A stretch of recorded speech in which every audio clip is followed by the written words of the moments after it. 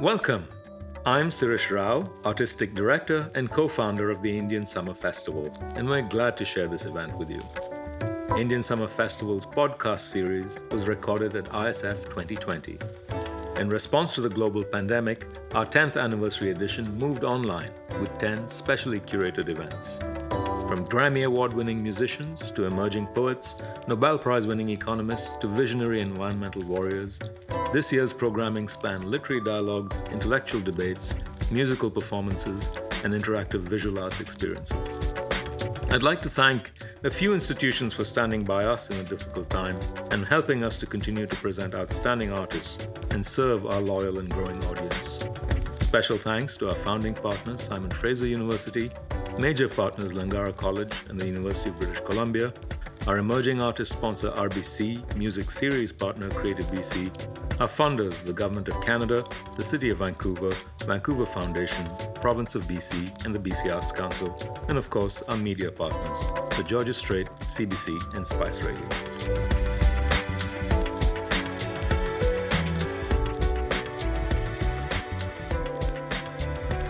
Welcome to Zanani Zamana Zameen, a special edition of Indian Summer Festival's Tiffin Talks. Our Tiffin Talk series is a lunchtime ideas series showcasing a diverse group of thinkers, artists, and innovators gathering to share ideas and a meal together. This year, this gathering took place around a virtual long table. Joined writer Shauna Singh Baldwin, filmmaker Baljit Sangra, and visual artist Sandeep Johal for an in-depth discussion moderated by Savi Bains on how place and society affect how we imagine the feminine. The speakers reflect on the clash of tradition and modernity within the context of patriarchy and gender inequality, and share how their work creates space for South Asian voices. Hear their perspectives on cultural identity, storytelling, and place in South Asian culture, and how these themes inform their artistic practice. Tiffin Talk, Zanani Zamana Zameen is presented in partnership with Surrey Art Gallery.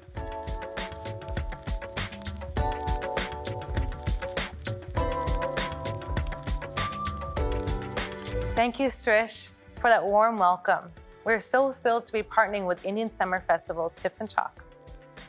On behalf of Alison Raja, our gallery's director here at Surrey Art Gallery, and myself, Savi, would like to formally invite you to the gallery.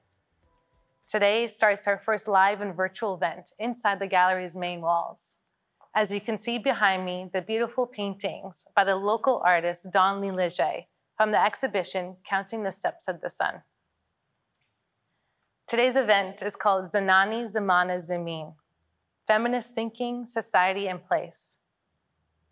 I'd like to acknowledge that Surrey Art Gallery is located on the unceded territories of the Coast Salish peoples, including Kwantlen, Katzie, and Semiahmoo nations. This unceded and ancestral territory has been never given up and embodies a really deep history. I'd like to also acknowledge my own settler position as an uninvited guest in culpability against the lives of Indigenous people. Surrey Art Gallery strives on an ongoing basis to be relevant to Indigenous communities. I'd like to also hold place of that palpable grief in our society as a result of police brutality and racialized violence against Black, Indigenous, and racialized people.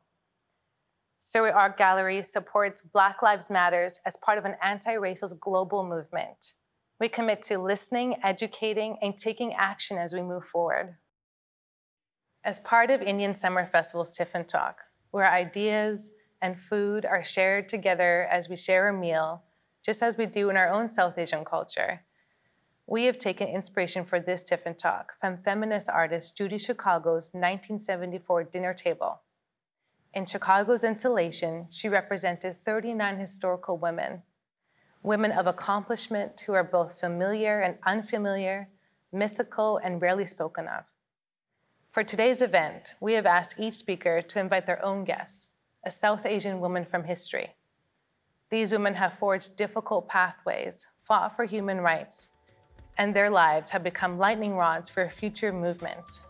I am so thrilled and so honored to be in the presence of these powerful women.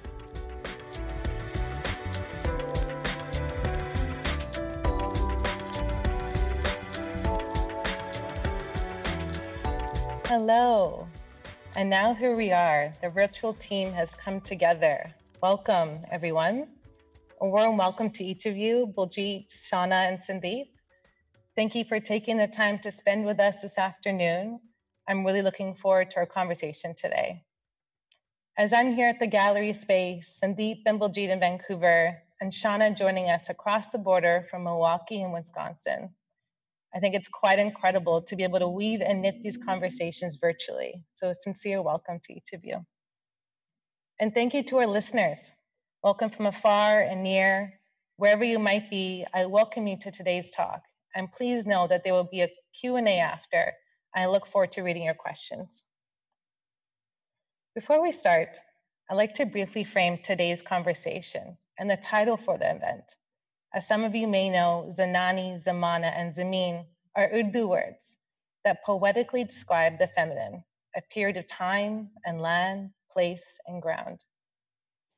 As I start to think about your individual art practices and the visuals you share with the world to read, observe, and watch, each of you bring an interesting feminist narrative, which is the Zanani, the feminine.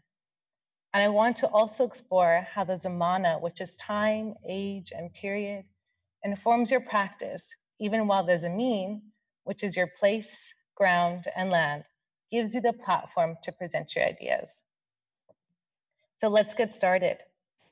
I'd like to introduce you to our first speaker, Shauna Singh Baldwin. She is a writer of fiction, poetry, and essays, having been published in literary and popular magazines, anthologies, and newspapers. Her most recent publication, Reluctant Rebellions, is a collection of speeches and essays delving into her personal journey as a writer and a South Asian woman who, as Shauna says, needs to become as hyphenated as possible. Thank you, Shauna, for being with us today and sitting at the table with me virtually. Shauna, I'd like to begin by asking you who invited you as your guest today. So my guest today is Noor Inayat Khan. Noor Inayat Khan was a descendant of Tipu Sultan, the Tiger of Mysore, an 18th century ruler of South India. She grew up in France, speaking French and Urdu. She was brought up a non-violent Indian nationalist by her Sufi musician father, Hazrat Inayat Khan. Yet in London, Noor trained as a secret agent for the British Special Operations Executive, and she took arms training and learned to shoot and kill. On a moonlit night at the height of World War II, Noor was flown into occupied France under the codename Madeleine. She arrived with a false passport, a clutch of French francs, and a pistol. She soon began transmitting secret information for the Resistance. When almost every member of her spy network was captured by the Germans, that's 1,500 people, she refused to return to London. She began moving from one safe house to the other, transmitting clandestinely for 3 months, evading the Germans until she was betrayed. My question was, who betrayed her? Arrested, Noor was interrogated about the timing and location of D-Day. She revealed nothing. The Germans sent her to a criminal prison instead of a concentration camp. They kept her shackled hand and foot for 9 months. Why did the Germans treat Noor differently from other captured SOE women? That was my question. On September 11th, 1944, as the Germans retreated before the invading Allies, they transported Noor to Dachau, along with 3 other women of the SOE, and there they executed her. But the transmission of this Muslim woman had contributed to the defeat of fascism in Europe. Noor was posthumously awarded the Croix de Guerre and the George Cross, one of only 3 women from the Special Operations Executive to receive the latter medal. In my 2004 biographical novel, The Tiger Claw, I explore the questions raised by Noor's story. A bust of Noor stands in London's Gordon Square, erected in 2012. It's the first statue to an Indian woman in Britain and the first to any Muslim. In 2014, the UK issued a stamp in her honor as well. That's Noor Inayat Khan. Welcome to the table. Thank you, Shauna, for bringing Noor Inayat Khan to the table, a Muslim woman who contributed to the fight against fascism in Europe. It's important to have her with today, especially in these times, so thank you. Secondly, I'd like to introduce Sandeep Johal. Sandeep is a visual artist whose work ranges from intricate black and white line drawings to colorful large-scale murals. Her art practice is aesthetically and conceptually inspired by her South Asian heritage and is an expression of her social and cultural concerns, particularly gender justice. Sandeep, welcome. Thanks for having me, Selvi. Of course, thank you. Thanks for coming. I wonder, Sandeep, can you also share with our listeners who you also invited with your guests and sitting with me today? Yes, I chose a very intriguing figure, a rebel, a legendary Daku, Phulan Devi, the India's bandit queen, to be my guest at the table. And I have so many questions about her and her life.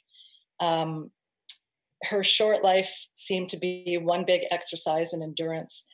And reading her story, I wondered how much can one woman endure in her life? She was born into abject poverty and married off as a child bride at the age of 11 to a man 3 times her senior. And he was quite abusive, so she ran away. But her family sent her back to her husband, and then she ran away again. And this time her in-laws didn't allow her back. So she'd become a disgrace to her family, a social outcast, and she joined a gang. And with her gang, she exacted revenge on her husband and left a note in the village saying older men should not marry young girls. And then she ended up being kidnapped by a rival gang and held captive for weeks, and was sexually assaulted by a large number of men. And she escaped and joined another gang. And together with that gang, she avenged her assailants.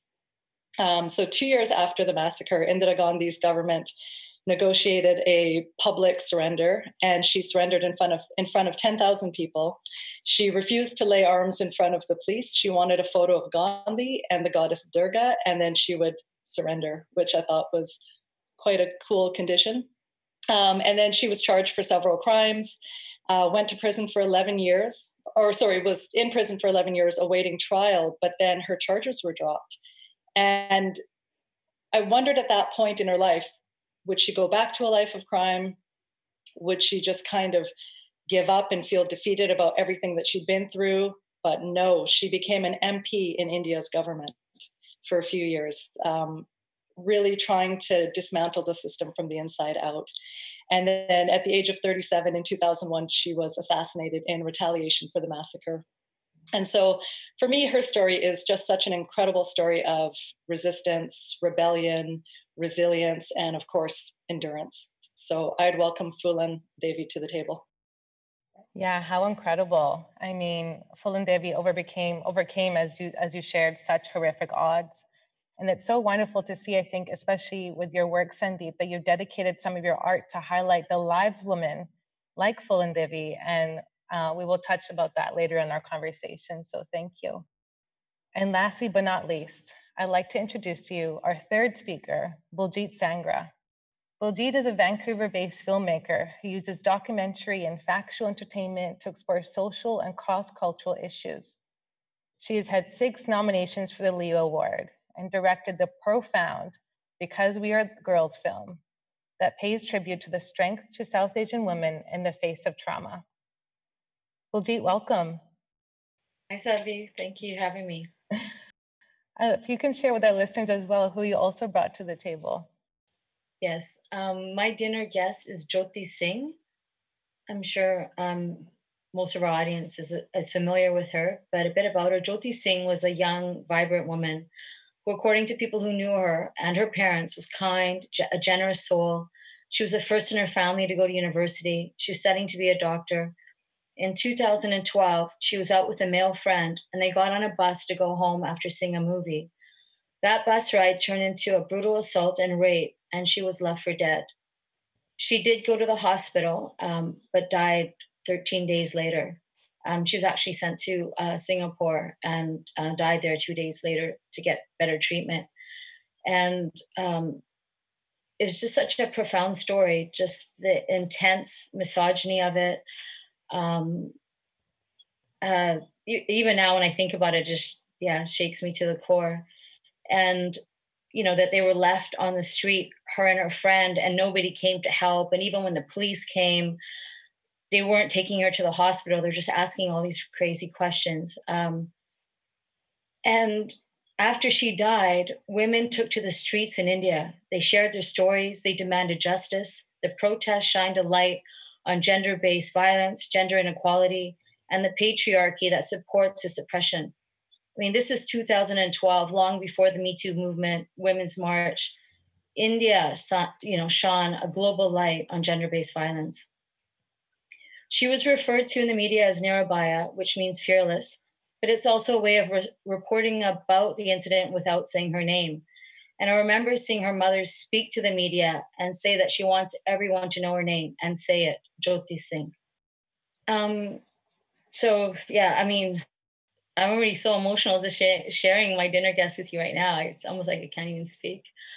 I saw a play, I don't know exactly what year it was, maybe a year or two after, in Vancouver called Nirabhaya. And it was at the York Theatre on Commercial Drive. And the playwright and the artist in the play were from India. And these were women who experienced sexual violence, and they shared their stories with the audience. It was so profound. I remember at one point at the beginning of the play, they asked the audience, who here has been impacted by sexual violence? And 2/3 of the hands of the audience went up.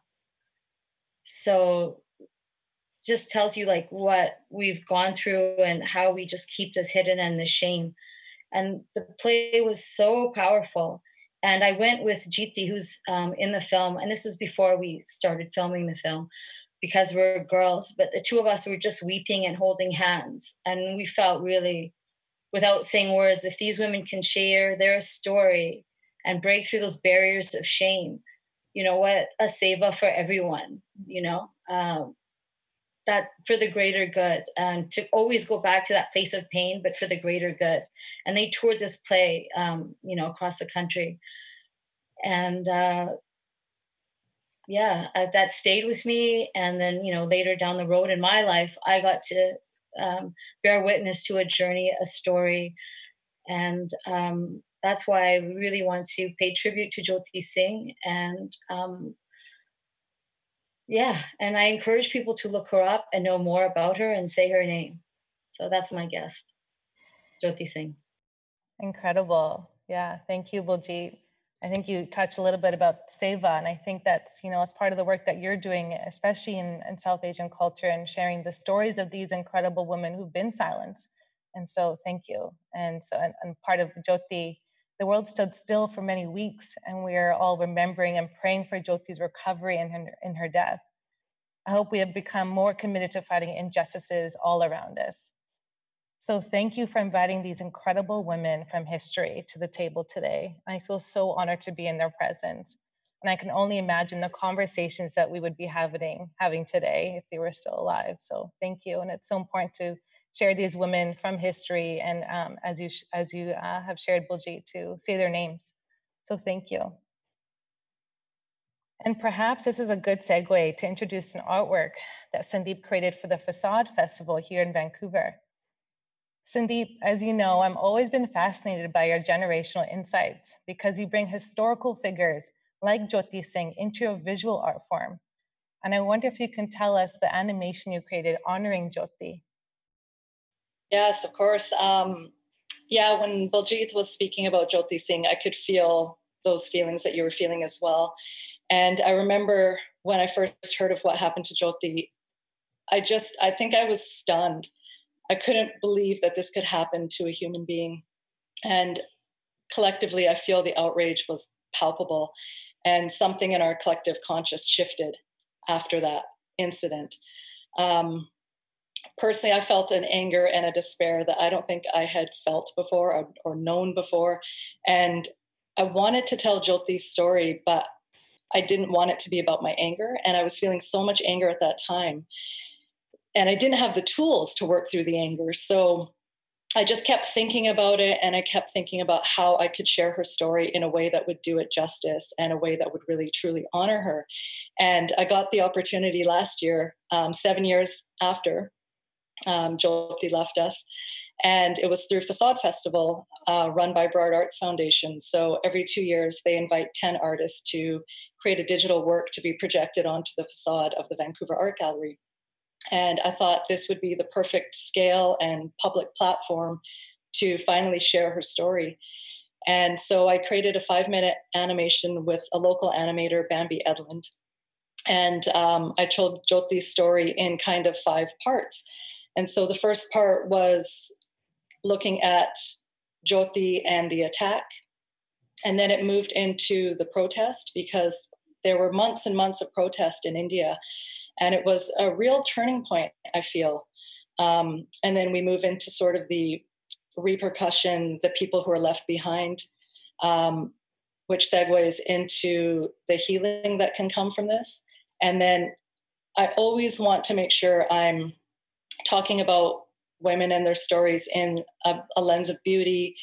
And there's a sense of triumph and hope. And so that was my goal with the piece, even though it's a really heavy topic, to leave it on this note of hope. Because for me, if I don't feel there's hope, then there's no point in doing the work that I do. Thank you, Sandeep, for sharing, that animation and Jyoti's story. I think what you've shared it's an incredible honor that, for your work to be displayed on such a large stage and for everyone to witness it as a testament to Jyoti's story. Is incredible. And I remember being there that day also, being a witness to that, and how the emotions just kind of came over me, not knowing, her actual story. And so for you to share it in such a way that as your own narrative is incredible. So thank you. Thank you. And I think into that question, I wanted to ask you, as we think of Zamana, in its contemporary moment, how have historically silent voices around gender inequality informed your visual storytelling in a way that reflects in your own artistic journey?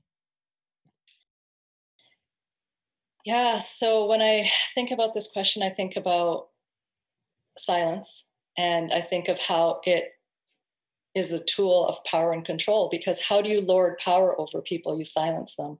And we've seen throughout history so many marginalized groups being silenced.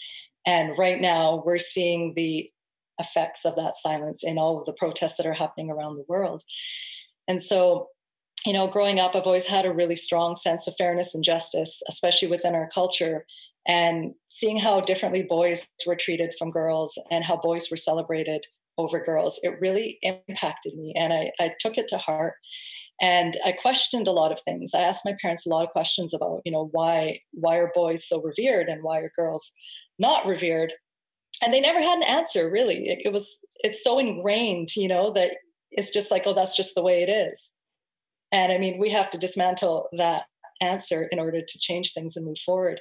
And so I'm really interested in telling the stories of women, because so many have been permanently silenced through sexual violence, and their stories shouldn't die with them.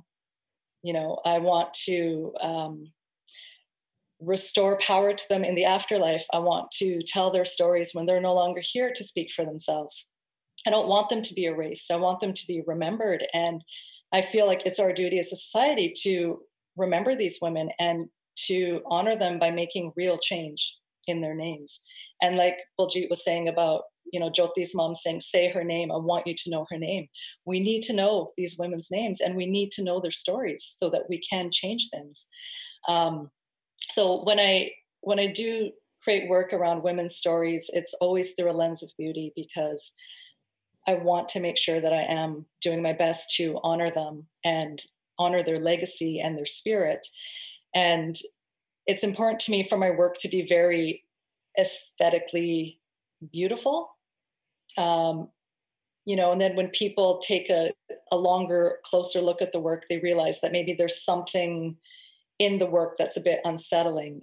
And then hopefully that will give them the curiosity to go figure out what the story's about, or, just sort of research on their own, because I never want to hit anyone over the head with, the stories. I want to give the information in a very digestible way and then have people take that information and research further. And so that was evident in my work with Rest Empower. That was my first solo show in 2017, and it was dedicated to 12 women whose murders had really impacted me deeply. And I noticed when I was talking about the show at the beginning, I would talk about, 12 women who died. And I realized, well, they didn't die, they were murdered, and they were murdered for simply being women. And I had to make that distinction.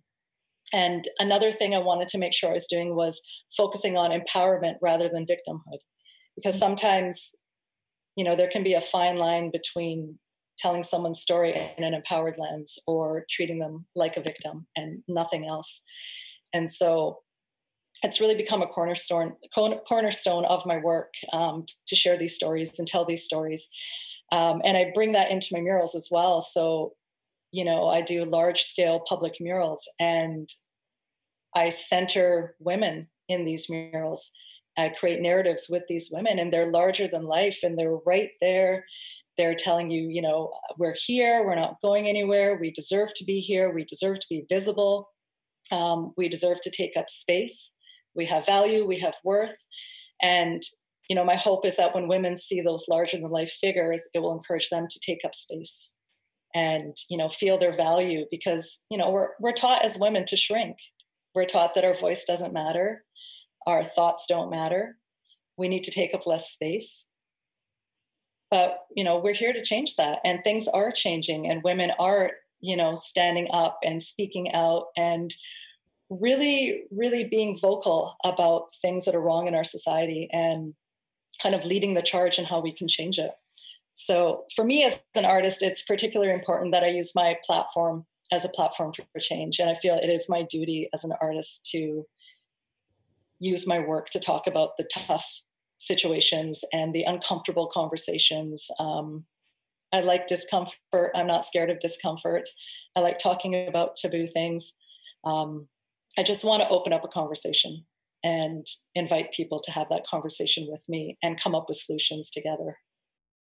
Yeah, incredible. I mean, as you're touching base on beauty and kind of sharing these like really horrific stories, but sharing in your artwork, I mean, and having the tensions around that too. I mean, your murals do share these stories, and I think what's important that they're so distinct, and they're so distinctly yours as well, kind of as you can see them around the city and as they're being shared. So yeah, incredible that you're sharing the voices of these women. It's really important for everyone to kind of see and think these through. So thank you. Yeah, thank you. And I just want to add one more thing, also, that it's really important that when people look at my work, they can tell that it's been made by a South Asian hand and that it's been made by a South Asian woman. It's really important for me to have that representation and that visibility for South Asian people as well. Absolutely. And I know it reflects as well through your passion for social justice issues. So thank you. Thank you. And you've been inspired by our next speaker's book, Selector of Souls, in your recent, as you've shared, Rest Empower artworks. And I just want to quickly share that those drawings were a part of this table today as well, as the goddesses and the women that have been murdered. So it's fitting for me to welcome Shauna Singh Baldwin to speak with us today about how the feminine, which is also a set of qualities present in both men and women, has shifted and changed through the ages. Shauna, I was just thinking, when you develop your characters, how do you bring the Zenani or feminine imagery from the past to your reader? Especially Selector of Souls, I hear the voices of women who are struggling to define their own lives by breaking with tradition, like Damini and Anu. Well, imagery from the past is fraught with danger. Often traditional imagery equates women with earth or cows or even objects such as jewels instead of people. Images of women have been crafted to appeal to the male gaze, and porn is lucrative for that reason. And then the imagery for Eastern women paints us as compliant dolls. Symbols for the feminine are often passive or lesser or subordinate or effect as opposed to masculine, which is cause. So again, it's created to please men, you know. And so we have to get away from that kind of imagery. Just like we're fighting racism and casteism, we're also fighting the past at every step. We're fighting the ideas of our elders. We're fighting the ignorance of previous generations using all the gifts and the powers that they've given us. So there's this irony in that as well. But as a storyteller, my job is to deal with the particular rather than the general. It's to individualize out of the group and to try not to resort to the sloppy shorthand of stereotyping. So, just for example, you're kind and nurturing and altruistic, you know, not just because you're a woman, you're kind and altruistic or something like that because you're you. So that makes it individual. And a man can be kind and nurturing and altruistic too. It doesn't make him less of a man, you know. So it's very important to me to bring that imagery from the past, but not to glorify it. Not to say, oh, that's fantastic, and aren't we nostalgic about it? And isn't it wonderful? A lot of it was not wonderful, and that's why we are where we are today, you know. Um, so for me, my women characters have the right to come to a definition of their own version of what is feminine. Um, and I think any woman will find traits in herself that we've traditionally thought of as masculine as well: bravery, resourcefulness, strategizing, reasoning, acting, planning, organizing, managing, controlling. All of those things are male as well as female. The warrior woman is also feminine, not just masculine, you know. So for me, that's how it's dangerous to bring imagery from the past into the present without some kind of a context around it and some kind of a journey that moves us from the past into the present and allows the characters to come to that different place that we all need to come to. I think you touched like on a really unique piece is the glorifying and the glorifying of the past. And so if I encourage listeners to read Shauna's books, in particular to Selective Souls, because I think it's, you know, you're bringing the traditions too from the history and from as we've shared, like in this modern way. So, and the relationship between Damani and Anu is quite unique. So I think this would be a good intersect if you can, don't mind sharing a page or two from Selector of Souls. I will. This particular reading is from partway into the book, almost to the end of the book, but I chose it because it's about creativity and it's about the creative process. The scene is actually where Damani is a Hindu widow of about 50, and her husband's name was Pyara Singh. She used to work in Delhi with a deaf woman she called Mem Sahib. She's holding a spirit possession in this scene because she's not satisfied with the way the male shaman held it, the Oja. She's trying to do this because she doesn't like the way that the guy did it. So she becomes possessed herself in order to speak her truth. And so this is the description of how that feels to be possessed by a goddess. And to me, that's also the same process of being creative. The drumming grows faster, louder. Damini's bones shift. Her spine tingles and curves into the shape of a sitting cobra. One shoulder is rising, rolling back, then the other. She sways, nods, rocks back and forth, and moans. Men's faces blur. Will the goddess answer her call? Blood and spirit open to rhythm. The air vibrates with the billion vibrations that are rising within Damani. An electrifying charge fills the air, and a billion interconnections seem to happen. Damani can see past, present, and future at once, as if watching a TV. She can smell them too, along with the spoor of every body in the room. She is sitting, then standing.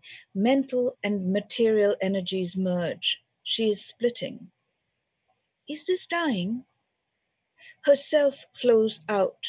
No, it's that split state she knew in pregnancy, a shifting inside of herself to make way for another, another who watches unseen. The energy of Riti, commitments, and consciousness and connections revolves around her. She draws it in, takes in spirit, offers herself as the vortex of maximum energy, energy that impels her to speak. Faltering, strange sounds she does not recognize as her own. First syllables, then words, then phrases, not her own, not her voice, not her speech, but a lost language from a time before time. Damini's arms flail. She is shaking, trembling. She does not recognize the voices, but senses sound, intent, and a white heat rising from her womb to energize all matter, from the very smallest particle to the whole. Who is it who comes? Blood beats at her temples, beats to the drumbeat all around, making connections for which, as yet, there are no names. The unseen is not asleep or simple, but demonically active. Familiar asuras snap inside her, demons with long fangs. Now outside, frothing, they seem to rake her flesh with blood tipped talons. Unexplored angers, angers swallowed and digested along with every fear she's ever given herself, is incarnated in these hungry ghosts, and they in her. They have lived within Damani from the time Damani was first taught she didn't matter. They have sucked in every need Damani never ever suppressed, every want that became don't want, every word she ever believed insignificant, every insult received. They swirl up from karma she has not expiated and orbit the room. They roar as they devour the present and the past. They command her breath, speak with her mouth, gesture with her arms. They will touch her future if she gives them power. She opens herself to Stri Shakti, and the asuras of fear subside. She is receiving a new language now, not an outer language like English, but a human, inner, feeling sense, rising from beyond sense, from all the knowing she already has. Its gestures are familiar, like that language she spoke with Memsahib, which had no high, no low, no he or she. One voice is more insistent, struggling up from all the others. Someone laden with gifts is present, someone from a time of abundance. Her head is full and empty all at once. She feels a great clarity and openness. Thinking, thought, any ideas she brought into this room full of expectant people fly from her and recede as she allows her body to enact what she witnessed only once before. Where does the voice come from? From a distance and from nearby, from above, from below ground, from air moving into a pair of ears, opening eyes, opening mouth, mouth so tightly closed. Beings appear and move through her mind, move fast, too fast. One feels stronger than the rest. Its Shakti wants to utter itself through her. She's losing her grip on the present. The voice springs from a place ever known, till there's only this moment, ever expanding, ever collapsing, and she is the rod, bringing it, birthing the voice. Incredible. Thank you so much for sharing. You really, as you're sharing your words and your voice, it's really come alive. And so thank you. I think it's really important, especially this book. So if listeners are able to, I highly recommend reading Sector of Souls. And beautiful that also Sandeep has taken inspiration from it as well. So thank you, Shauna. As some of you may have recently seen the incredible film, Because We Are Girls. And here with us today is Baljeet Sangra, director. Thank you, Baljeet. You metaphorically move the earth through your work, and truly our Zameen has shifted because of the film. So I wanted to ask you, how do you situate your filmmaking in women's lives, and especially about the most personally violent experiences that lift the veil on sexual predation and the confines of patriarchy? Yeah, well, I would say with this film, Because We're Girls, it's been a real journey and an honor to bear witness to the story of a Punjabi family confronted with the impact of sexual abuse. I was able to situate myself in the story by first having a relationship with one of the sisters. We were friends years before the film, so there was trust there. I was Jeeti, and then I got to know the sisters and then the parents. So before even in the process, before bringing out camera, a lot of visits and getting to know each other, sharing about myself, their self. I was able to have um, maki roti and sog at the house with the parents and just share our shared history. You know how Indian parents are always like, where are you coming from, India? Where's your village? Or when did your family come? Just to find common ground. They're assessing me out too. So it was an honor just, in building in that relationship. So the film unfolds over 3 years. I was both a friend and a filmmaker following the story. So it got to a point where there was a lot of trust built, and often they didn't feel the camera was on. I believe I was able to get deeper with the family over time because we have this shared lived experience and come from the same community and culture. So much doesn't need to be explained. When the sisters talk about, sharam, and, we as in South Asian women, we hear that word sharam at a very young age to feel shame about everything almost. And then the word besharam, without shame, you don't have to really, just certain words, and they just hit you in your core of your growing up and your experience. So I absolutely understood why the sisters kept silent and what coming out would have meant 20 plus years later, and the point of view of their parents, the clash of tradition and modernity. And, when they talk about family honor, is it, you know what they mean, right? I find it even hard to sometimes explain is it in English. um, I understand how important it was to get their trust and honor that in the film, and that their story was everyone's story. I remember saying to her parents that this is everybody's story. Your experience will help other parents. This is not an isolated incident. This is everybody's story. And I'll just share a little anecdote. But when we finished the film and we were going to open a festival in Vancouver, Doxa, I really needed the whole family to watch this film. Some of them had seen it, and I went to the parents' house to show it. And I remember being so nervous. I kept looking over at the mom and dad because there's this big climactic scene. If you've seen the film, you know exactly what I'm talking about, where the girls confront their parents.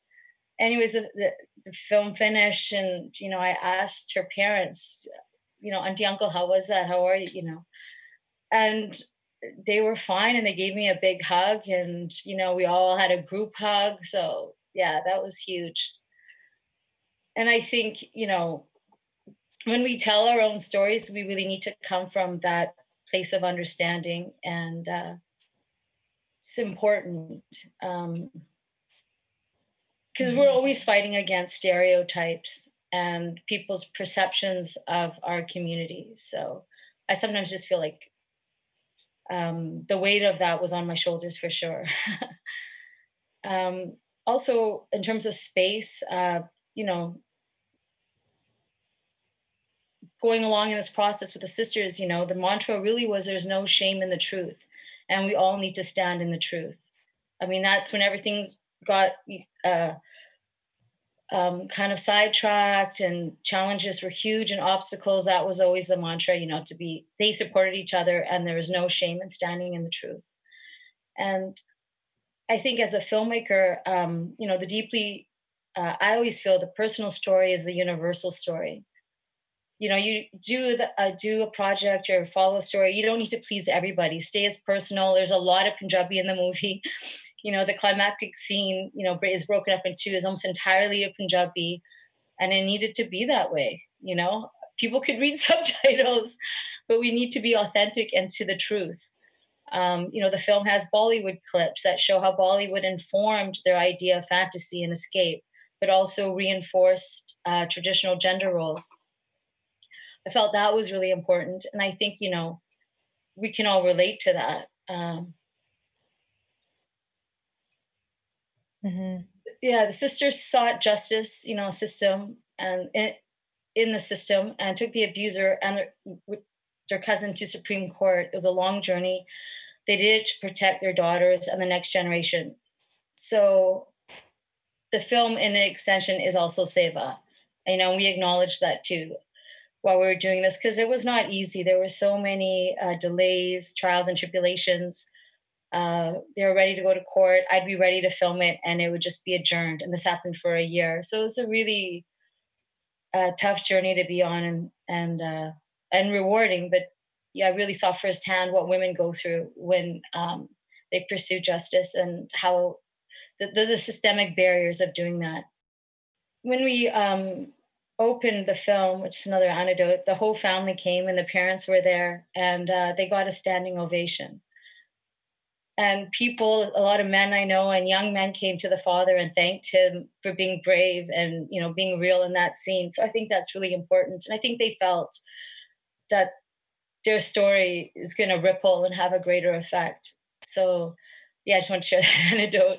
In terms of my lens, I feel the personal is political. The story follows the journey, but weaves past, present, their childhood, immigrant experience, racism. There was intense emotional moments, but there was also moments of joy, resilience, sisterhood, lightness and darkness. And I think that's really important too. And in terms of patriarchy, I just really hope the film challenges that cultural, social values that perpetuate women's subservience and obedience. We hope to shift this misplaced shame, because that's what gives perpetrators power. So that's sort of been my experience on this film, and situated, how I was able to do it, and the systems of patriarchy around it. Thank you, Baljeet. Yeah, I mean, just as you're sharing, the piece around Shadam, and shame, it is, as you've shared, it's so ingrained in our culture. But in the film in itself, there's so much vulnerability, so much bravery. And I think one piece that you have touched on too is that how much other women were coming out as well and sharing their own stories. So in that sense, the support and having this community come together during this time, as we know, as it happens in so many other different cultures as well, sure. But thank you for your Seva for putting this forward in our community and during this time especially. So thank you. And I was just also curious, and something I was thinking about, as we think of, Zameen, I'm curious, like, what has been your Zameen, your grounding, and the place that motivates and inspires you to do this? And just in a couple sentences, if you can, yeah. Just being true to myself, where, I'm a South Asian woman. I was born here. My father was born here. My mom's from India. I feel in doing this work, it's a kind of a privilege to be an artist and a storyteller, really. I feel sometimes, but also I feel like when, especially say this film and other films, I feel the voice of past generations, and I think, my parents, especially my mother and grandparents, they were sowing those seeds, and you just don't know what's going to happen with it. But I really feel that I'm able to take it further. But my mom's always that grounding, I think, is really come also from my own family. My mother's really grounded me and said, it's up to your generation to change things. We had no choices. My mom wasn't allowed an education. Her parents thought, why would you educate a girl? But, they put their sons to master's degrees. So, my mom, anything that came up, she was always like, why are you accepting, why is your generation accepting this? You need to challenge this. So I think, this film and this sort of journey I'm in on has definitely been reflective of that place. In terms of place, it's sort of an anecdote, but um, sort of a little sake. Anyway, let's share the story. It just popped in my head. I was when before the screening of Because We're Girls in Vancouver, we opened the Doxa Festival at the Playhouse, and I got a call like I think the day before, or could you be on the cover of the Georgia Straight? I'm like, what? Anyways, I'm like, well, and then they're like, find a location that would have some meaning to you. And I'm like, well, what has meaning to me, or a space? And immediately I thought of Sandeep's mural with a woman standing on a tiger, which is like blocks from my house. And that was really the mantra of this whole journey, women standing on tiger. And, I really thank you, Sandeep, for having that. That was I think gave two options. It didn't make the Georgia Straight, but I only did one studio shot and I wanted it there because that meant so much. I've never been anywhere where we're reflected in such a strong way. Visually, it's pretty powerful. So in terms of place, thank you for creating spaces and being in my space, and Shauna Singh Baldwin, thank you so much for all your stories and honoring women and us drawing inspiration from those women, So yeah, it's been a real honor to share space with all of you. Thank you. Thank you so much. Even virtual space is wonderful. Exactly. Thank you so much, Baljeet.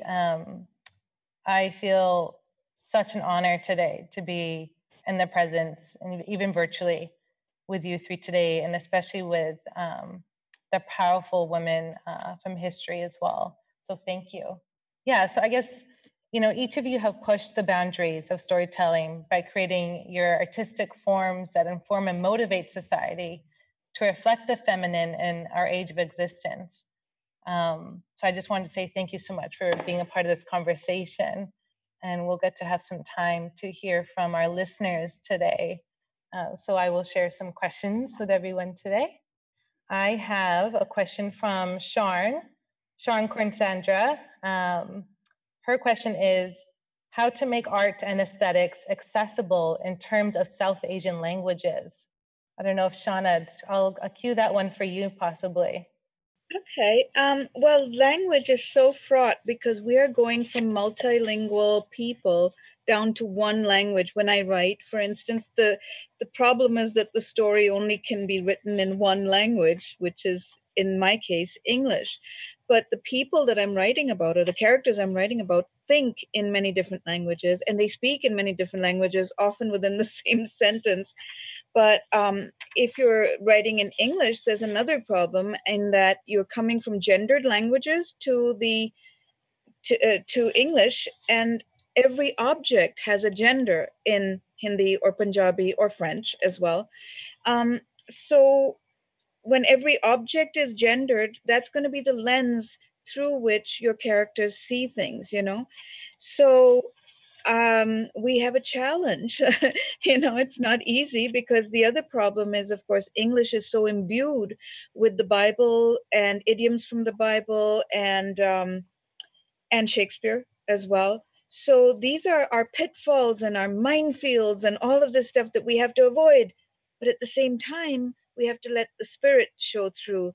So my advice is just to follow the spirit, really, because that's what's going to come through your writing, going to come through your storytelling, whether it's in visual art or whether it's in film. You got to follow the spirit, because otherwise you can get so tied down in the limitations of English that we have to explore and we have to expand. So don't be afraid of neologisms. Don't be afraid to make new space. So where I come from on that. Incredible. Yeah, thank you. I think that's a really important question as we think around language and place as well, or the zameen, and thinking where each kind of culture comes from and where we're placed as well. So thank you. Can I add to that as well? Absolutely. Yeah, and just as a visual artist thinking about visual language, over the last few years, I've developed my own visual vocab, and I think part of what it's about for me is I've spent so much time kind of hiding from my culture and, being embarrassed of being Indian. And as an adult, I've reclaimed all of that, and I'm doing that through my art as well, where when I get to create the work that truly speaks to me, it's the work that's really bold, vibrant, colorful, like completely maximalist, patterned. And that's what I love about Shauna's work too, is because I did have Rest in Power based off of Shauna's book, Selector of Souls. A lot of the imagery came from her words. And I find that your work is really maximalist too with your language. There's so much information, so much you can glean from that visually. And I feel like I do that with my work as well. I just pack it with all of these references to our culture and hope that when people look at it, especially people who are South Asian, they're going to feel reflected in that work. That's the spirit. We have to be represented. We have to be at the table. We have to assert ourselves, and our stories matter. That's the important thing for me. Absolutely. And I think just a note too, Sandeep, I think I've shared that with you before, sharing the same testament, just the shame of growing up and being Punjabi. I mean, it was truly, being brown or any sort of, figure in that way, and being woman, it was cared. And I know that Baljeet has shared that too, the shadam and the shame, and in different contexts naturally, and the traditions around that, and what does it take. So thank you so much for sharing the, in your own visual language, and also Shauna in your language, and Baljeet as people are observing films like that. So that's great. Yeah, if you want to stay true to the story, we got to stop trying to make it like, oh, this film needs to be accessible for everybody, or tone this down, or there's too many subtitles. Like, you just have to forget that. Just be true to the story, and people will get it and appreciate it. You can't do that. You have to be like so personal. I remember some people said, with Because We're Girls, there'd be dialogue, but just like one line, but there'd still be talking and talking. And people would be like, Baljeet, I think I'm missing a lot because, but you know what? It's too bad.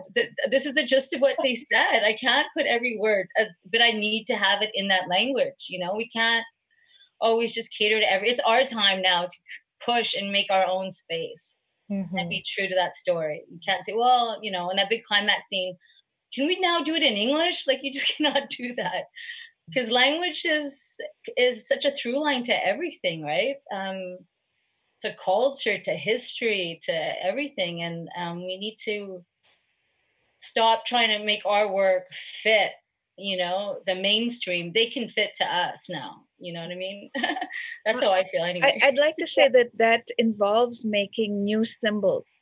It involves actually changing the symbol set or the symbolism that we've been given with English, because the West has certain symbols that we have the opposite. So let's say an owl is the symbol of wisdom in the West. And of course, for us, it's Uluda Patha, is absolutely the opposite. So I think we have to let the story itself create the symbols so that the viewer or the reader, in my case, is fully aware that this is not happening in a space that they are familiar with if they are mainstream. And if it is happening in a space in which you are familiar, you recognize and you go, oh yeah, So I think part of it is that we don't imagine ourselves as audience enough. Only once we start to think of ourselves as the audience, instead of saying, oh, well, I'm writing this for the West because it's in English, only then can you actually say, remember those symbols? And let me define for you what they are, let's say, in the story. But these are my symbols and they're fun. Yeah, that's a really important piece to kind of share as well, the symbols around language and what those kind of and the representation around them too. Can I add one thing as well? Speaking about symbols, Shauna, and Baljeet, not having to cater to everybody. It's okay for people to sit in that discomfort of, maybe reading a book or watching your film or looking at my work and not fully understanding it, and sit with that kind of discomfort of like, I don't know what this means. I don't know what this word means. I don't know what this language means. And maybe that will push that person to learn more about it, or just have that awareness of, maybe that's how we felt in certain spaces and places where we feel uncomfortable, or that sense of discomfort. But just that general idea, it's okay to be uncomfortable, because that's when you're pushed to grow. Or ignorant. I mean, I feel so ignorant about Sikhism. When I first started writing What the Body Remembers, I became aware that I knew nothing. So I really had to search through and read and ask my elders and things like that. And I now look back and cringe, at my own ignorance. But what the heck, you start somewhere. Mhm. Yeah. I have a comment here that I would like to share from Maharuna, Ghani. She says, thank you, Baljit Sangra, for making this film and sharing the truth. Yes, agreed. We all need to stand in the truth and act in truth. Yes, personal story is a universal story. Power to you. So much meaning with you and this family has shown bravery, courage, and truth. So I just wanted to share that comment. And then going to our second question, and this is for Sandeep from Satwinder Bains. Sandeep, how do we work on female anger against injustice and for it to be channeled into action and healing? Good question. First, recognizing that it's okay to be angry, and understanding that you can use that anger to fuel important work. Because throughout my life, I sat on a lot of anger, and I felt often very helpless, but at some point I realized I can't just sit on this anger. I have to do something with it. Otherwise, I'm not changing anything. I'm not affecting anything. And so for me, I've been using my anger as a catalyst to create the work that I do so that it can affect change. So I think really like acknowledging our anger, looking at our anger, being okay with our anger, because oftentimes, we're told as women, we're not allowed to be angry and we can't show those types of emotions. But, we are angry and we want to show those emotions, and we want to use those emotions to catalyze change. And so, yeah, it's just, I feel pretty good with my anger. We're pretty good friends now. And it's been really helpful in my career to create the work that I do, and, just sort of encourage others to feel that anger as well, and that discomfort, and, use that as that. Shauna, I think you wanted to share. I just wanted to say that when I was writing The Selective Souls, I learned the concept. I don't know where it came from to me, but I learned the concept of rational anger. And I like that idea that there are times when it's bloody rational to be angry, and you have a right to be angry, as long as you're not, turning that into destruction, and you're turning it in some creative direction and making change, as you said. I think it's perfectly rational sometimes to be angry, and all anger is not irrational. And also how anger sits in our bodies, and and that comes from all sorts of different places in our lives. But for it to be outputted into these sort of narratives and storytelling, and is quite incredible. I have a question from Alana, and she has shared, which I thought was quite unique. How do you know what to share about your culture or experiences that relate to culture and identity, and what to keep private? If you'd like to, if you want to share. I was just gonna say an example, like say with Because We're Girls and other work I've done, and you get that access. It's a real privilege, so you have a hold a lot of trust, because people get used to you, they trust you, they don't even know the camera's there. And so when you're crafting the film together, you have to really honor that. But, if you look at what's available, say in TV with reality TV, and people just put like so much trauma on the screen, I don't agree with that. Less is more. You have to respect and honor the people that you're representing. It's important. They have children. You don't need every little thing. You don't need the detail of an assault. You don't need that. I personally feel that. Unfortunately, as a culture, we just put like everything up there, and I just don't think that's necessary. You don't need to be such a voyeur into people's lives. And I think there needs to be a balance. You can't just have if it's something challenging or difficult, there's also people are so multifaceted. There's joy in our life, there's celebration in our life, there's contradiction in our life, like, uh, yeah. And I just think, we're so much bigger than one thing, and you should really, and if you're an artist and you're interpreting something, you really have to honor where those stories are coming from, and and challenge stereotypes too. Like I really think the personal is universal. Keep it true to who they are, and honor that. And like, if you were like, say, with Because We're Girls, I mean, if that was my family, how would I want that film up there? Like, I don't know. I just felt that, anyways. So I think that's which we're really seeing a really cool shift now, all across the arts around representation matters. I think that's super important because you do have a certain access in telling a story. You know, I could ask 10 questions to South Asian and somebody non-South could ask the same 10. I think I'm going to probably be able to get a little deeper. It'll just go that way. I just feel that way. And it's our time to tell our own stories. We've seen the sort of anthropological look at our stories for too long. And, and I just really, besides like story of telling, like film, but just even in public spaces, like the art gallery, I took my nephew and I saw Sandeep's artwork at the art gallery and we took pictures. That's incredible experience, and I've gone to the Surrey Art Gallery and there's been incredible, showings of South Asian artists and dialogue in mainstream spaces. Like this is or book reading, this is so important. We got to stop feeling that we need to be on the fringe. We're here. We've arrived. Like this, we need to just keep it moving. Some profound words there, Baljeet. Yeah, absolutely. Yeah, very inspiring.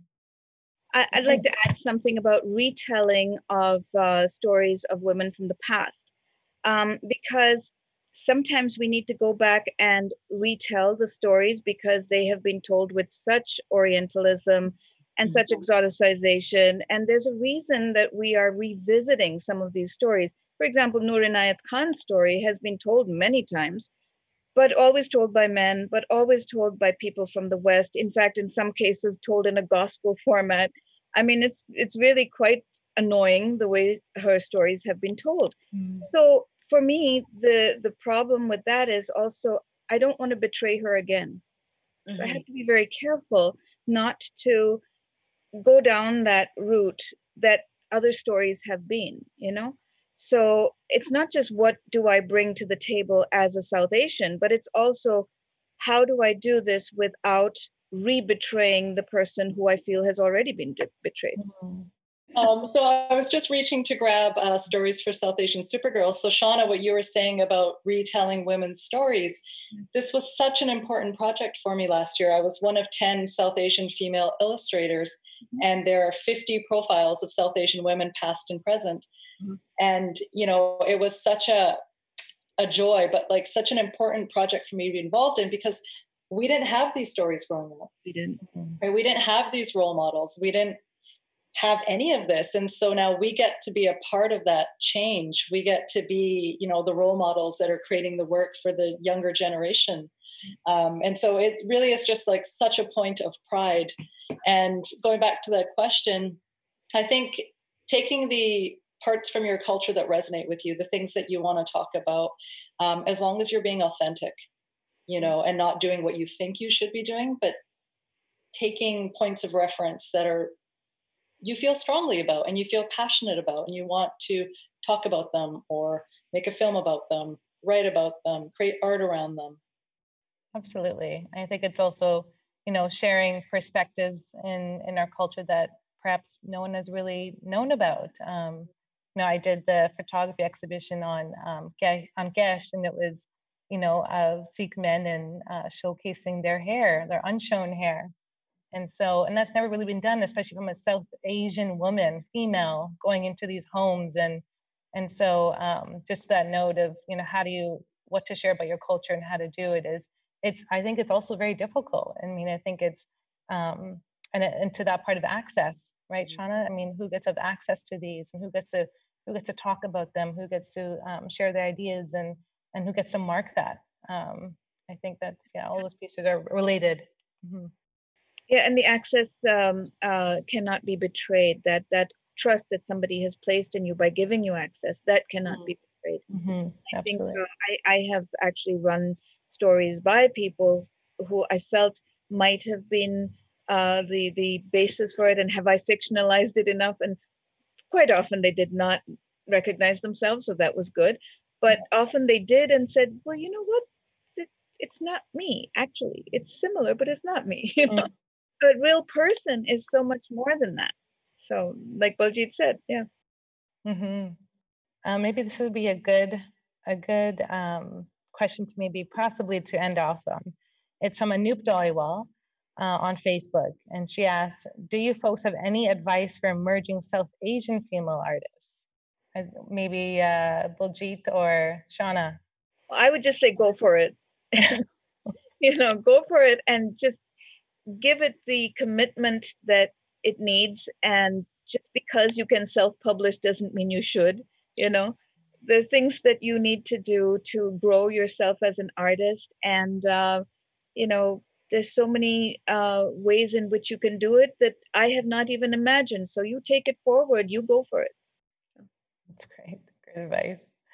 Sandeep, do you have any wisdom or? Always. Yeah, again, like echoing Shauna, just do it. But really put the work and the time in to figure out what your unique voice is.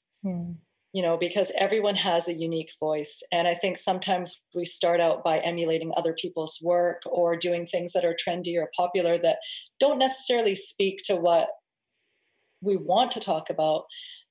But I mean, it's always a good starting point just to try different things and kind of see where you land. But really just try to be authentic to who you are, create work that is interesting to you. Don't worry about pleasing other people while you're in this process of figuring out, you know, who you are as an artist and what your voice is.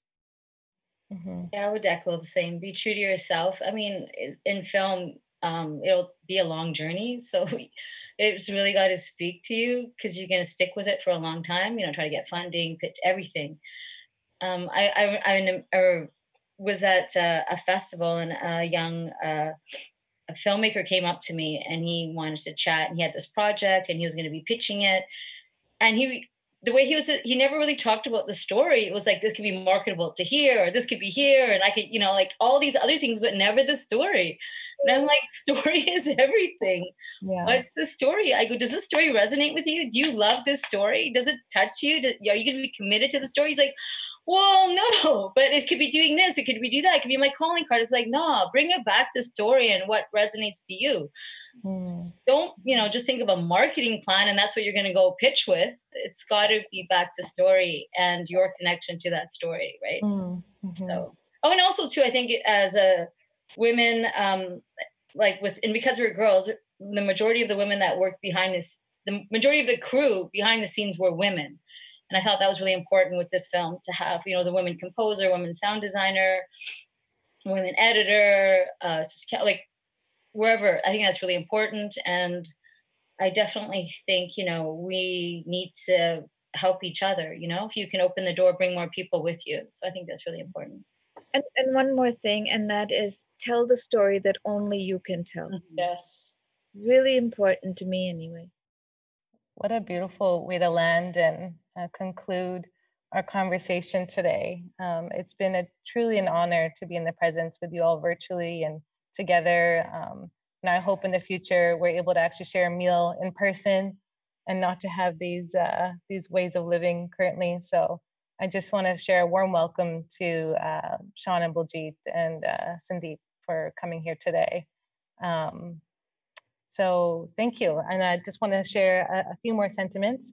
On behalf of Surrey Art Gallery, I'd like to conclude today's conversation by thanking our amazing speakers and also my incredible colleagues here at Surrey Art Gallery, along with Indian Summer Festival's talented team in tech. To have our first live and virtual event partnered with Indian Summer Festival has been so lovely. So thank you, Suresh and Laura. And congratulations to your 10th anniversary this year. And a special thank you to our audience for tuning in today and joining us, sharing your comments from far and near, while you may be sitting in a city across the nation or right close by. your presence has been truly felt today.